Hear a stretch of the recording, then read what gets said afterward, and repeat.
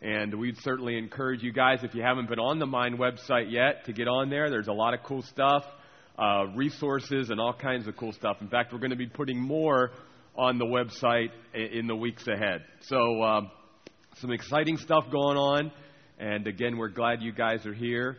Why don't we open up with a word of prayer, and then Seth and Phil's going to come out and lead us in worship tonight. God, we thank you so much for, Lord, just how good you are to us and how great a God you are.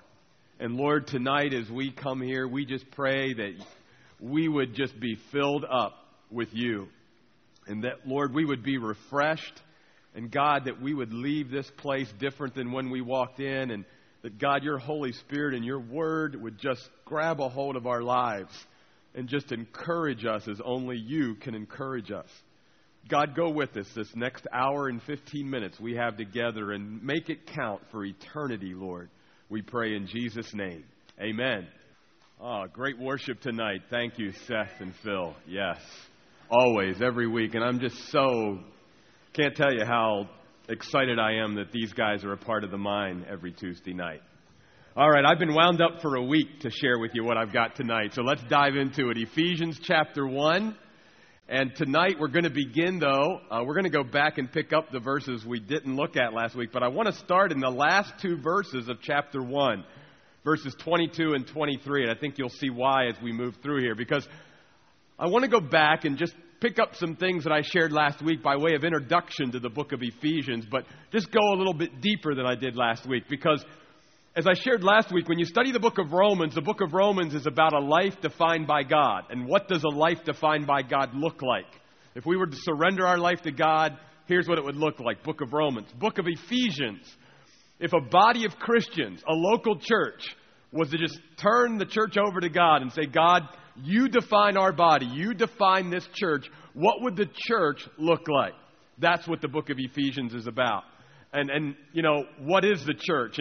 And what is my role in the church? And how do I fit into the church? We're going to talk about all those questions as we go through the study of the book of Ephesians. But I want you to notice in Ephesians 1, 22 and 23, and I think this will encourage you.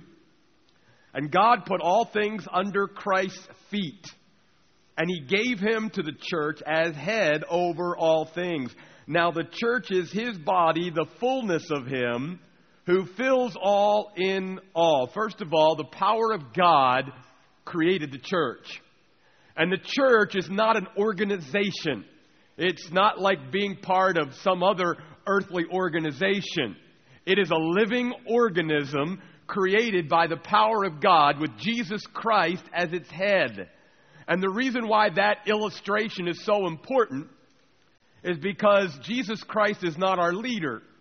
Because let's face it, all organizations and groups of people could go through some kind of, changes and organizational restructuring, and they could get rid of their leader. But Jesus Christ is the forever head of the church. And just as it's ludicrous for a body to exist without its head, so really the church cannot exist apart from its head, Jesus Christ. And He is to be the head of the church. But I think this will encourage you. Because we, the church, are His body. And again, as we share, the church is not the building. The building is just the place where the church, you and I, meet. And we are the body of Christ. And notice what He says about the body. The fullness of Him who fills all in all. You see, Jesus Christ, being the Son of God, second person of the Trinity, has all the fullness of God within Him. And what God is saying here is all of that fullness comes in and can come into the church, where the church should be expressing the fullness of Jesus Christ, and where each individual member should feel like they are being filled up in Christ and full. And that whatever need we have, whatever thing that we're looking for, it can be fulfilled in Christ because He is the fullness of God. And we need not look to any other person or place but the head of our church, because He's the fullness. And out of Him we can feel and experience the fullness that God has for everyone who's in vital union with Him through a personal relationship with Jesus Christ. I don't know tonight as you walked in here if you feel full in God, but God wants to fill up your life. He doesn't want you to feel like you're missing something or that you need to add something else to your life besides Him, because He has all the fullness that's available, and He wants to fill up your life so that you and I experience that spiritual and emotional fullness that comes through a growing relationship with Him. So, the book of Ephesians defines the church and talks a lot about that. But the other thing the book of Ephesians does is remind us about, again, the eternal realities that we have through Christ. And that it's not an earthly thing that can fade away or that can be destroyed. And we talked last week about Ephesus being one of the chief cities in the ancient world. And it housed one of the 7 great wonders of the world at that time, the Temple of Diana. And I shared with you last week where many historians who saw all the 7 wonders of the world at that time said that the Temple of Diana puts all the other wonders of the world as a shadow. That's how great the Temple of Diana was. But the Temple of Diana doesn't exist anymore. In fact, it hasn't existed for 1,700 years. It's a pile of rubble. And the city of Ephesus doesn't exist anymore. It is a pile of rubble. Now, there's a small town in Turkey, modern-day Turkey, that exists a few miles from where ancient Ephesus was. But it's not there anymore. And what God is saying through the Apostle Paul is, you guys who live in Ephesus and you look at all these wonderful structures and what man can do and all these great edifices, and it's if they're going to last forever. But they're not. And those people who are investing in these temporal earthly things that's not going to last, you need to remind yourself, I need to remind myself as a Christian, that I'm not part of something temporary.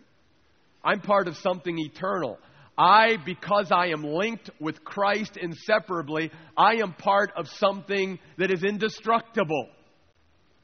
In fact, back up to chapter 1, verse 3, that's why Paul writes, "Blessed is the God and Father of our Lord Jesus Christ, who has blessed us with every spiritual blessing in the heavenly realms in Christ." Every spiritual blessing in the heavenly realms. Meaning that they're tied to eternity. They're tied to heaven. They're not tied to here. The things of earth are going to come and go, but the blessings that we have through Christ are eternal and they're indestructible. Because Christ is indestructible. Therefore, everything that we have in Him is indestructible. In fact, even our body. Keep your finger there in Ephesians. This is cool. Especially when you're not feeling good like me, it's nice to remember we're going to get a new body one day. Go back to 2 Corinthians. Just go back to the left a little bit. 2 Corinthians chapter 5. I want you to leave here knowing God wants to fill you up tonight, because Christ is the head of the church. In Him all the fullness of God dwells, and He wants to pour out that fullness into His body, so that we don't feel like we're deficient, that we need anything. And second, I want you to see tonight that if you are linked to Christ, who is the eternal Son of God, and nothing can destroy Him, that you are indestructible as well. And even when this earthly body has to be laid down, that is not the end. Notice what Paul says in 2 Corinthians 5, verse 1. "For we know that if our earthly house," and that's just, again, another sort of metaphor for our physical body. The tent we live in, a temporary dwelling of who we really are. And if this tent we live in is dismantled, we have a building from God, a house not built by human hands that is what? Eternal, in the heavens. You see, you and I can't be destroyed. And even death, that is such a scary thing for most human beings, the Bible teaches that if we're linked to Christ and we lay this tent aside, we have another body, a body that's built for eternity, waiting for us in heaven. And we're going to enjoy that body, and we're going to enjoy heaven and enjoy God for all of eternity. You are indestructible. You cannot be destroyed. because you and I are linked with Christ, and nothing can destroy Christ.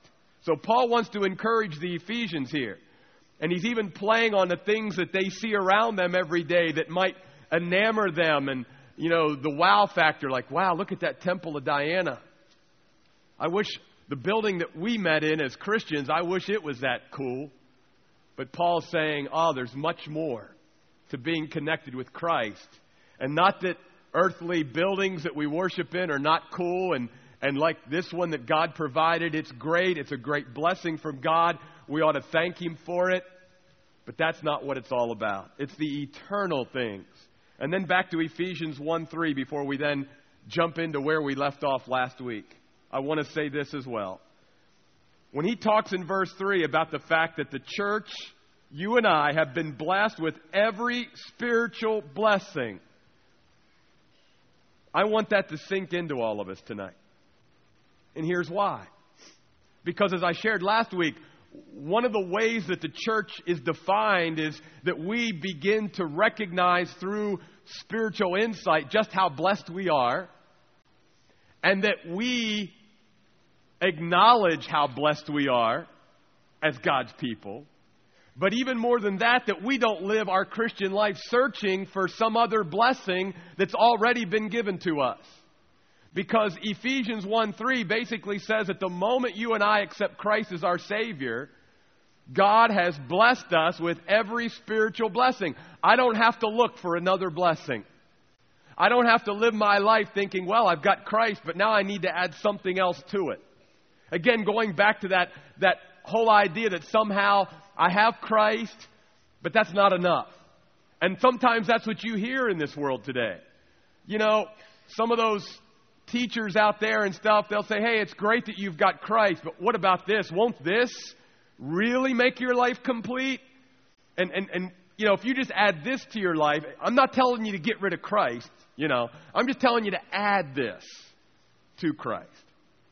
No, the Bible clearly teaches to the church of the Lord Jesus Christ that it's Christ plus nothing.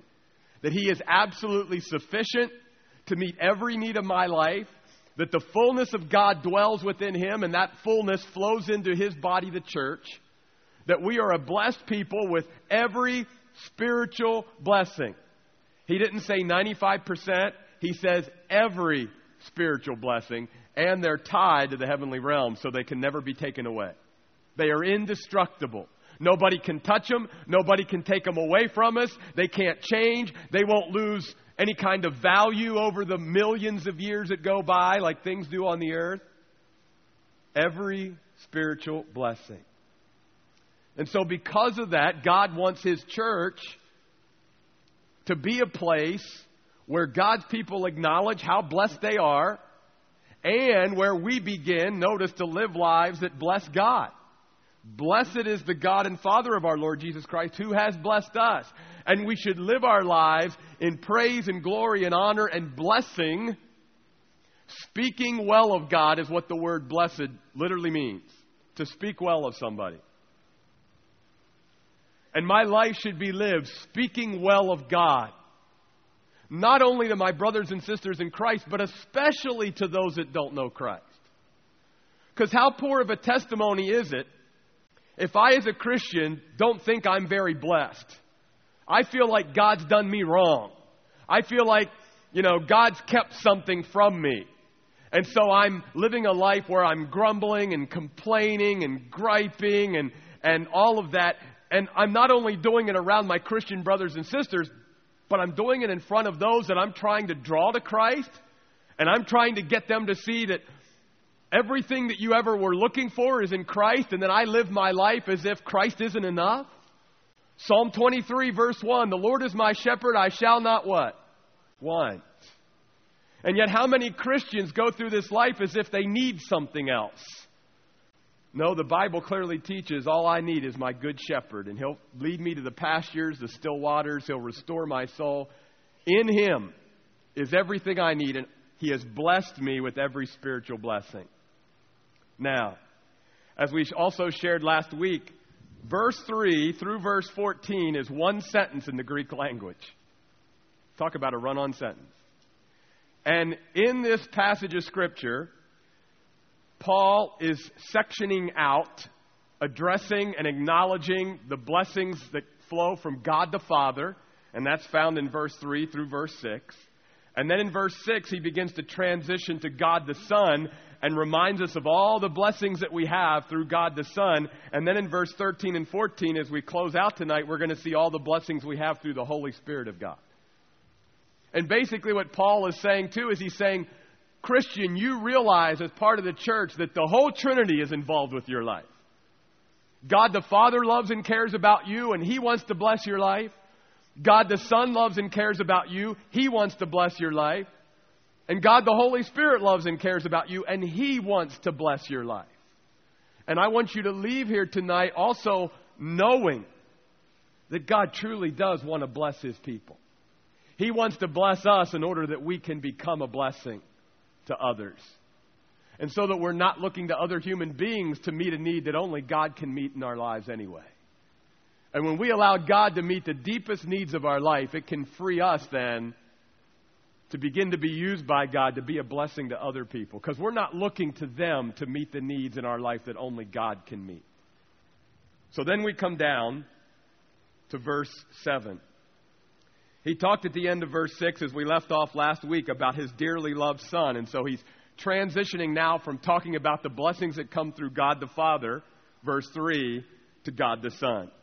And here's what he says in verse 7. In Him we have redemption through His blood. By the way, let me also mention this. If you read verses 1 through 14, and maybe you do it tonight or sometime this week, and you just go over that passage again, count how many times he uses the word in Christ, or the phrase in Christ or in Him. He uses it all the time because he wants to remind us, if we are vitally linked to Christ, what flows from that relationship. All right. First of all, through Christ, we have redemption. What is redemption? This biblical word. Redemption consists in release from slavery by payment of a ransom. And notice in this verse, we know what the ransom was. It was Jesus' blood that, in a sense, paid the ransom and set us free from slavery to sin. And so, one of the things that God wants to see as He looks down from heaven and sees what's happening in His church, where Jesus Christ is the head, is He wants to see people's lives being set free through the blood of Christ. And He wants to see Christians gaining victory over sin. He wants to see the power of God being able to overcome the sin that can so enslave us. And this is one of the great purposes of why Jesus Christ came to this earth to die on the cross. It wasn't just for the forgiveness of sins and a way to God and a way to heaven. It was a way for us to be set free.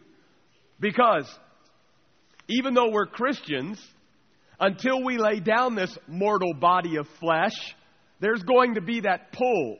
There's going to be the pull of the Spirit of God towards spiritual things. And there's going to be the pull of the flesh that wants to do fleshly things. And because of that pull, through Christ and through that redemption that comes through Christ, Paul is reminding us, Christian, you don't have to be enslaved to that sin. You don't have to be enslaved to that destructive habit in your life. You don't have to give in to that discouragement and all of those things. Anxiety, you name it. No, we can see victory because Christ has set us free. John 8:36, Jesus said, so if the Son sets you free, you will be free indeed. I can hear this coming on. By the time I get home, I won't have a voice. My family's going, amen. No, I'm just teasing. I hope that through you being a part of this church and what God is doing through His church here at Cornerstone, that you are seeing and experiencing for yourself the power of God setting people's lives free. And you are seeing the redemption that we have in Him. And how sad is it when a slave has been set free and yet still wants to live in slavery? Those of you that know me know that outside of my study of the Bible, I love to study and research the Civil War. And it's so sad to read about accounts where people were set free and yet they didn't want their freedom. They actually wanted to go back under what was familiar, under what was comfortable, under what they always knew, in spite of the fact that they could experience a little bit more freedom than they had before. Same thing is true for Christians. God wants His children who are vitally linked to Christ to experience the redemption that is in Christ and begin to sense that power and feel that power working in our lives so that we're not slaves to the sinful flesh any longer. And then, not only redemption, but we have the forgiveness of our trespasses, which are forgiven according to the riches of His grace. We didn't deserve it. We didn't earn it. All that God has done for us in Christ is only because of His grace and because He's gracious.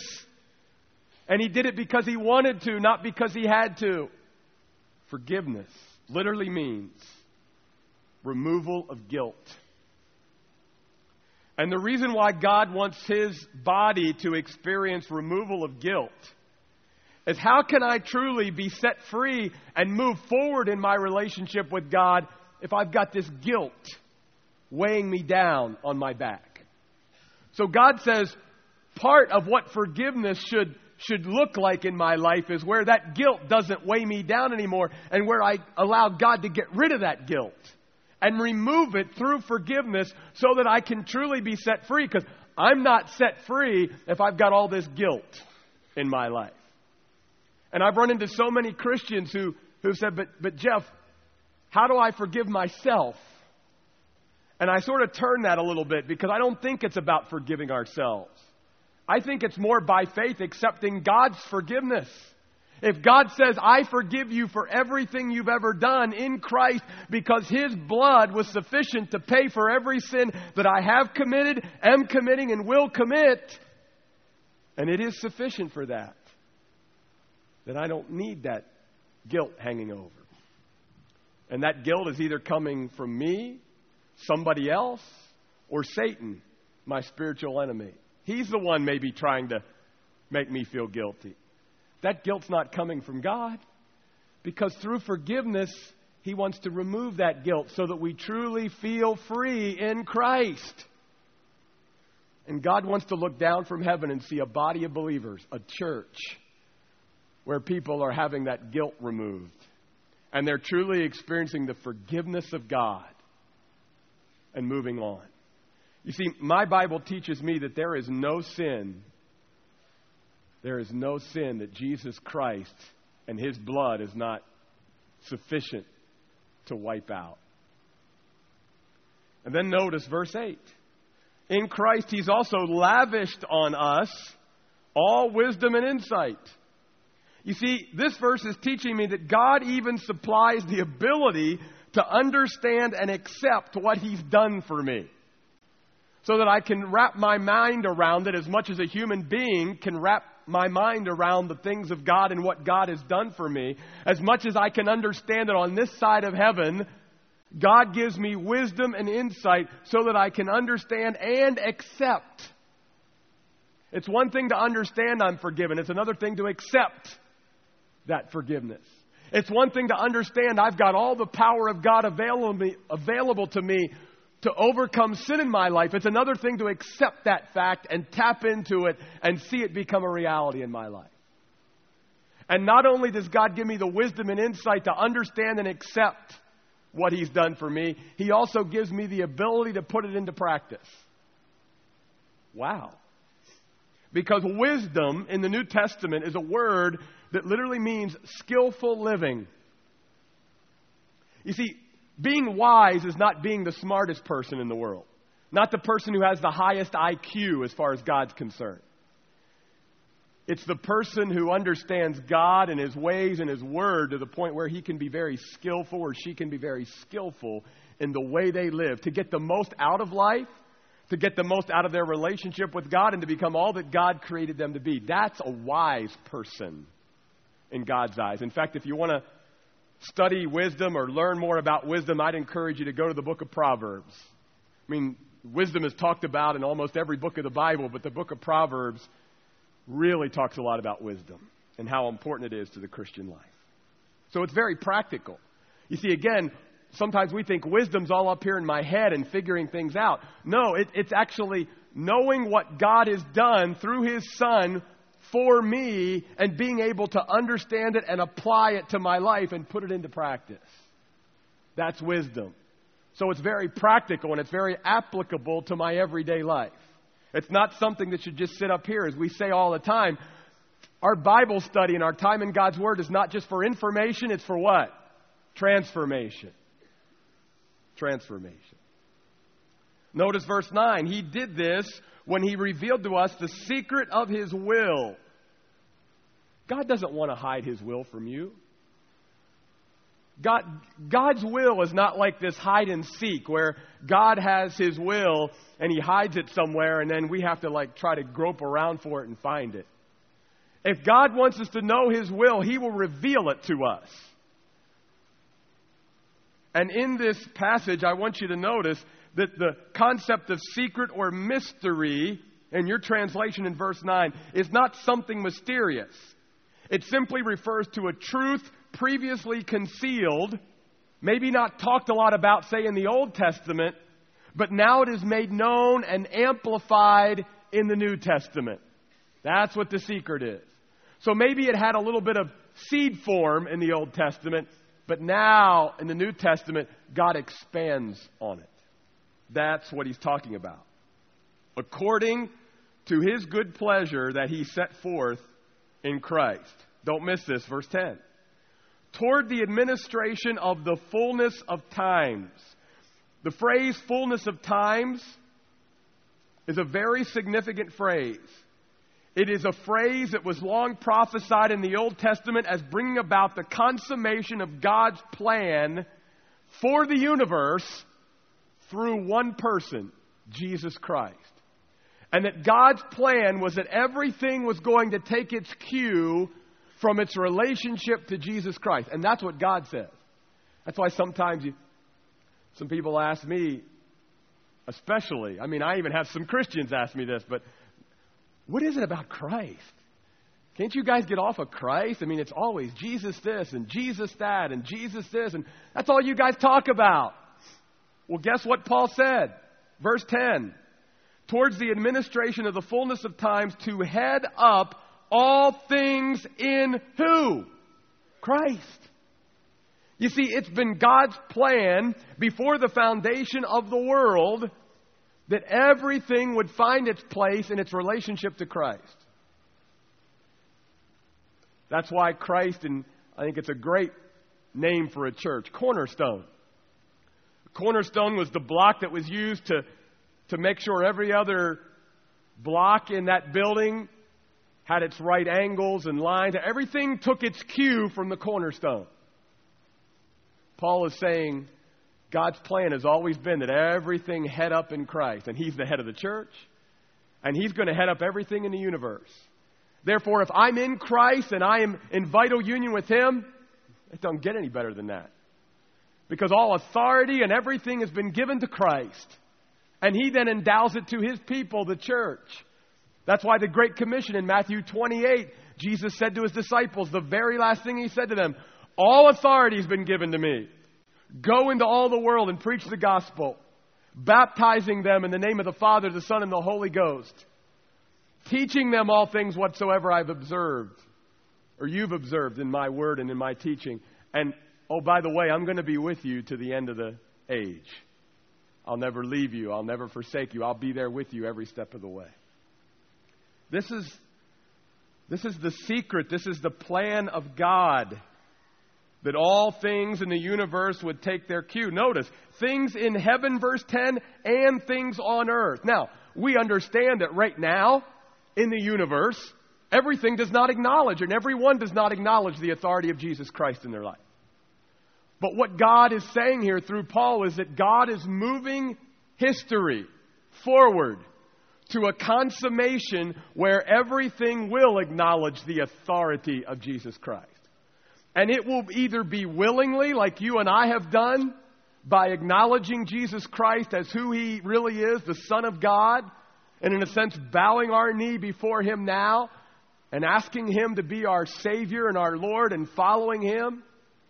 Or we will do it one day, not because we really want to, but as Paul says in Philippians, one day every knee will bow and every tongue will confess that Jesus Christ is Lord. Some will do it willingly, others won't. But one day, all you, the universe, will acknowledge that God wanted everything headed up in Christ. Therefore, when God looks down on His church and says that to the church, you realize that Jesus Christ is the head of the church. In fact, He's the head of all things in the universe, things in heaven and things in earth. That one of the things that He wants to see in His church are people who are submitting and surrendering their lives to the lordship of Jesus Christ. And acknowledging His authority in my life. And saying, Lord Jesus, whatever you want. Wherever you want me to go, I'll go. Whatever you want me to do, I'll do. That's what God wants to bring us all to. Because He's wanting to head all things up in Christ. Notice too in verse 11. In Christ too, we have been claimed as God's own possession. He's made us His own heritage. He's made us through Christ His own people. And all this, part of God's plan. We're going to talk more about God's own possession in just a moment when we get to the Holy Spirit. So I'm going to say a few more words about that. And notice verse 11. Since we were predestined according to the one purpose of Him who accomplishes all things according to the counsel of His will. Notice again, as I said last week, that when you see the word predestination, which freaks a lot of people out in the Bible, it always deals with the purposes of God, not with the people on earth. And He's saying that God predestined a purpose. And that purpose was that we would be people who could be transformed by the power of God and able to live eternally in fellowship with God. Because that's why God created Adam and Eve in the first place. He wanted to have a relationship with His creation, with human beings that He created. And so, ever since then, the reason why Christ came was so that relationship and that fellowship could be restored. And so that we could enjoy our relationship and fellowship with God, and God would enjoy His relationship and fellowship with us throughout eternity. And I love this. It's one thing to plan to do something. Notice in verse 11, but God can always accomplish what He plans and what He purposes. Because He's God. And God's got all power. And so one of the cool things is when we should be encouraged as we read that God is moving history forward and there's going to be this consummation one day where everything is going to be headed up in Christ. And we may wonder some days looking around at the world and the shape of the world and everything like, yeah, right, that is never going to happen. No, God says, I not only purpose these things, but because I'm God, I can accomplish them. Because man's not going to stand in my way. I've got a plan for Christ. I've got a plan for this earth. I've got a plan for this universe. I've got a plan for things in heaven and things in earth. I've got a plan for every human being. And everything one day is going to be headed up in Christ. And set forth in Christ. The end of verse 9. And towards the end of verse 10. And I love this. Verse 12. So that we who were the first to set our hope on Christ would be to the praise of His glory. First of all, I want to start at the end of that verse. Why does God bless us like He does? Why does He redeem us and forgive us and remove our guilt and all these wonderful things? So that we could live lives to the praise of His glory and bring glory and honor to Him in the world in which we live. And live a life as blessed people who've been blessed by God. And God wants us to be a people of hope. In verse 12, I believe that Paul is referencing himself as those of us who were the first to set our hope on Christ, the first generation of believers, but we're not the last to set our hope on Christ. And again, when God looks down from heaven on His church, He wants to see a group of people who are living with hope. Because there's enough hopelessness out there in the world today. There's enough people who you look in their eyes and there's no hope in their eyes. But because the church is filled with the fullness of God, you and I can have hope.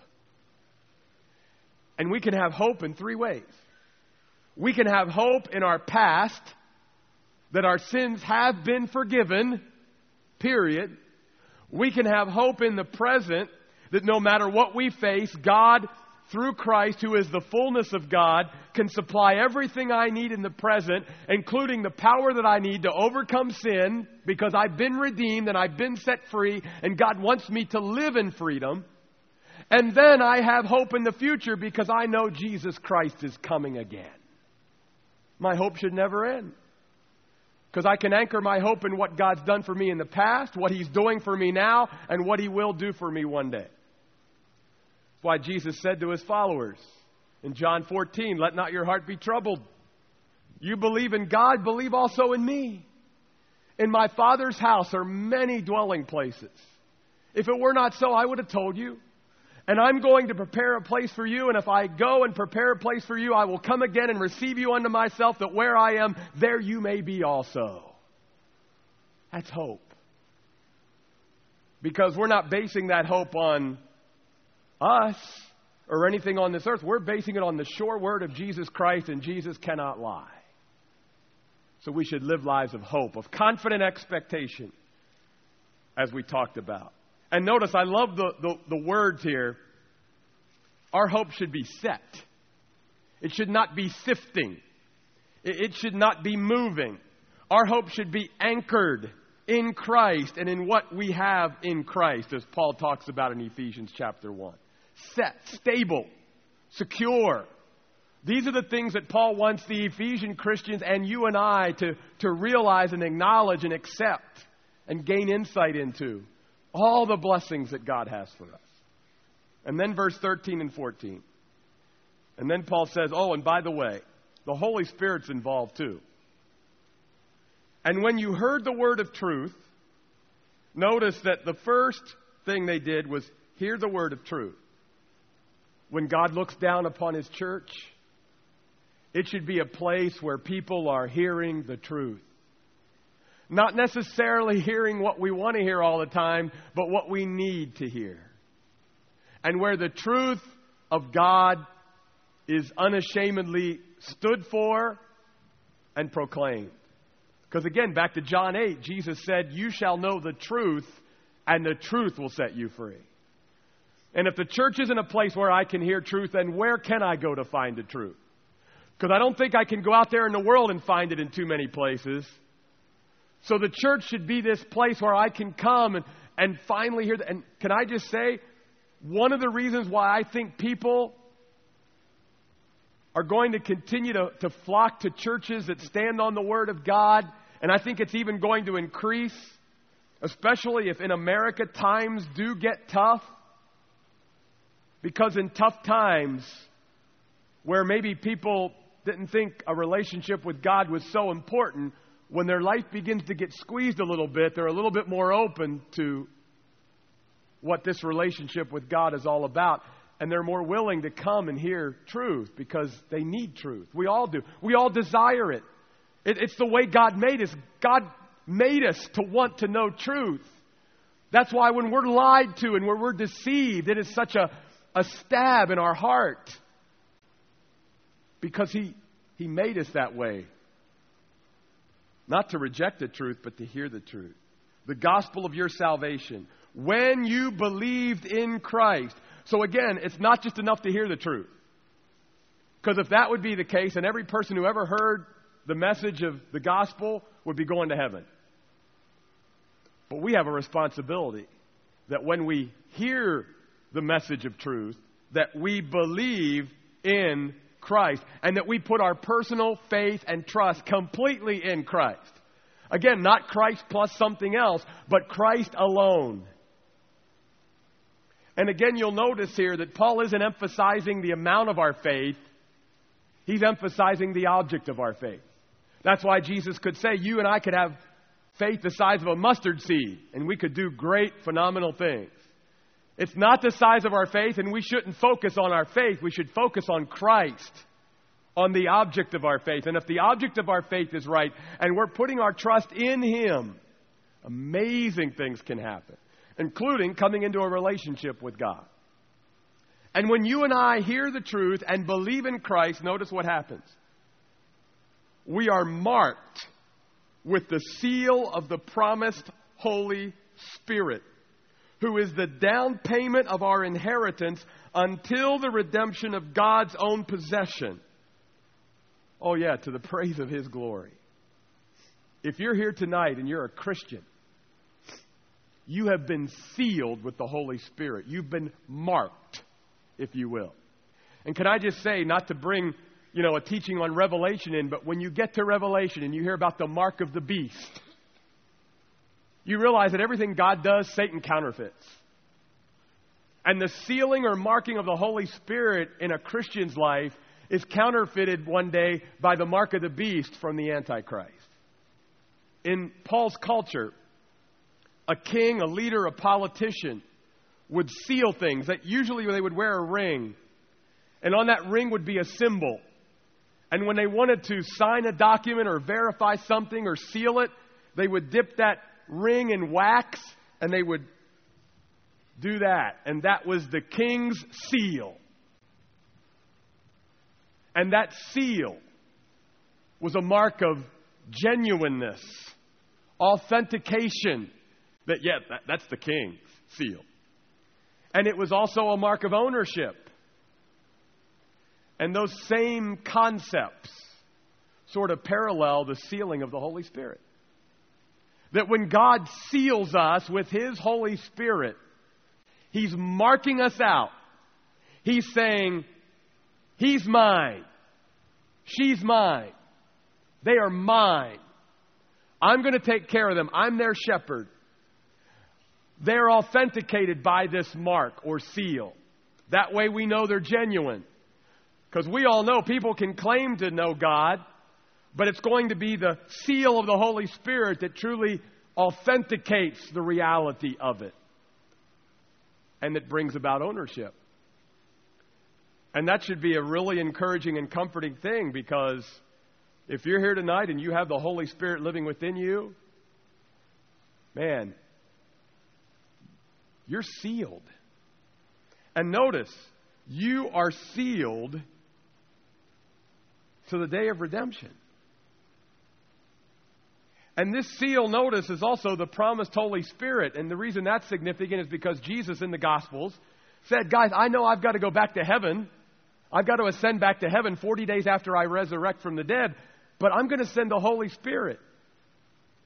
And so when the Holy Spirit came, again, it was just a verification. Jesus tells the truth. He promised the Holy Spirit would come. Here He came. Just like Jesus said. And I love this, verse 14. He is the down payment or guarantee or earnest of our inheritance until the day of redemption of God's own possession. You see, the indwelling Holy Spirit, whom all believers now possess, is an assurance and foretaste of what believers will ultimately experience to the full when we get to heaven. We have salvation, present tense, right here and now. We have the Holy Spirit. We are in Christ. But we have not experienced all that God has for us yet. And our hope is that one day we will grab a hold and experience all that God has for us. And the reason I can live my life in hope that one day I will experience that is because I have the Holy Spirit living within me. And every day that I walk with the Holy Spirit through this life, He's reminding me, Jeff, there's a better day ahead. There's a day coming with no more sinus infections. There's coming a day, no more separation, no more death, no more crying, no more tears. All the things of this earth are going to pass away one day. And the Holy Spirit who lives within us every day is a witness to that. It's as if God said, here's your down payment on what's coming. It's coming. And so that you know that I'm for real, God Himself is going to live within you.